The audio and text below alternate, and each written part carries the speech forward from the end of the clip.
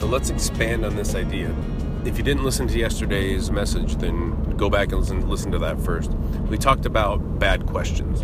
And I know there's the saying, there's no bad question or there's no wrong question. I disagree. Now, if the bad or wrong question eventually leads to you asking the right questions, okay, then I agree with that. But yesterday we talked about who created sin. And listen to the message. I think it helps break it down a little bit. If not, please let me know. I would love to expand on it more because it's a really interesting brain explosive kind of idea that I love talking about and thinking about and even creating more of a clear image in my own head.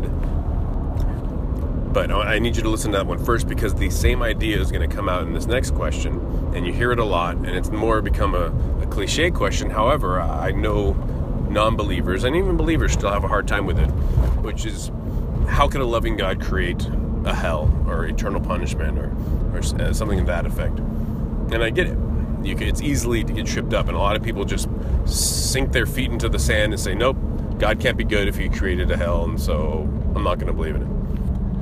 Which is such an interesting concept to me anyways, because you're admitting that there's a God, but you're admitting that you know better than God, and so therefore you're not going to believe in him, which is just super awkward in my mind. I don't understand that, because even if just a straightforward statement, God created a hell to punish those who deny him, we should still be able to accept that under the submissiveness of an awesome and mighty God that created everything anyways. But that's not really the case, and I want to break that down a little bit.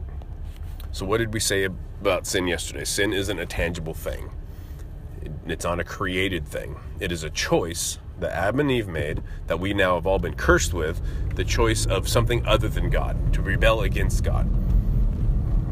Therefore, sin entered the world. If you notice how the Bible always talks about it in that way, it never says, and then sin was created, sin came about. No, sin entered the world when we chose everything else but God. And so what is sin? It's the opposite of God, right? It's what God is not. That's why God can have no part of it. That's why God hates sin, because he can be no part. He has to turn away. It's the opposite of him, right? Light and darkness can have no relationship. It just doesn't work. So then what does that mean? Okay, first, hell was created. Eternal punishment was created for the angels that rebelled, for Satan himself. And I think we'd all agree, like, okay, good, yeah, send the Satan and his angels there for eternity. It wasn't created for people. However, those who choose to deny God, deny what Christ has done for them on the cross, they choose to live a life of sin. So therefore they choose to live a life that is absent of God. Why would the afterlife be any different? For those who choose to want nothing to do with God, why would God punish them with a lifetime of being with God? However, that's something different. My point really is, because they're living a life of sin, now they are still in their sin. They die in their sin. God can have no part of them. Our souls were created to live forever. So what does that mean? That means a lifetime without God. And an eternity without God, literal definition would be hell.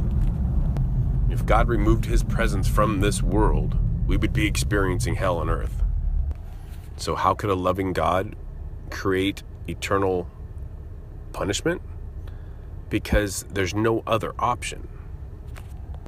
We either choose an eternity with him, a life now and a life after this life, or we choose a life without him, both in this life and the next life. If God did not create a place, if God did not hate sin, if God's love was also not a revelation of what God hates, then his love would mean nothing. I've said this before, and I've used this example, but I think it creates a strong point, because a lot of us have a hard time wrapping our minds around a healthy hate, because our culture today turns anything that you hate, it means it's bad or you need to work on that. But hate is a good thing if you're hating the wrong things. And remember again what we talked about before. You have to define hate, and hate literally means not a feeling of disgust, which you can have that. Obviously we have that. But hate is an action. If you hate somebody but you never choose to act on it, well, I would say you're showing that person a grace for sure. Even if you have a feelings of hate towards somebody, but you only show them love, I would say more literal, you love them. And I would think God would actually say the same thing, because you're showing them love, you're acting in love. Your action is love. So love and love and hate are both actions. You can't claim to love children if you don't hate child abuse. That's a good way to think in comparison of God's loves and hates. God loves his glory above all things. And that's what we were meant to do, was to reflect God, to glorify him in everything we do. That's first and foremost, beyond anything else. What's most glorious about God is his perfection, his goodness, his grace, his mercy, his patience, all the great attributes. So everything that is against him, he hates, and we should hate it too.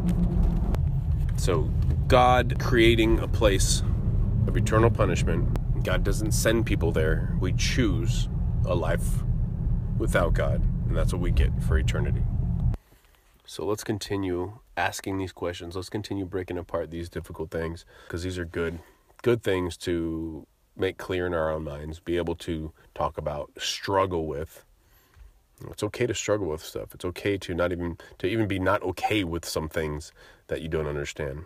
But you always have to come back and say, but God, I know you're good. And I know your ways are much bigger than mine. I know your plans and your will and ultimately everything, because you say in your word that everything will be beautiful in its time, that everything is good, or at least has a good purpose.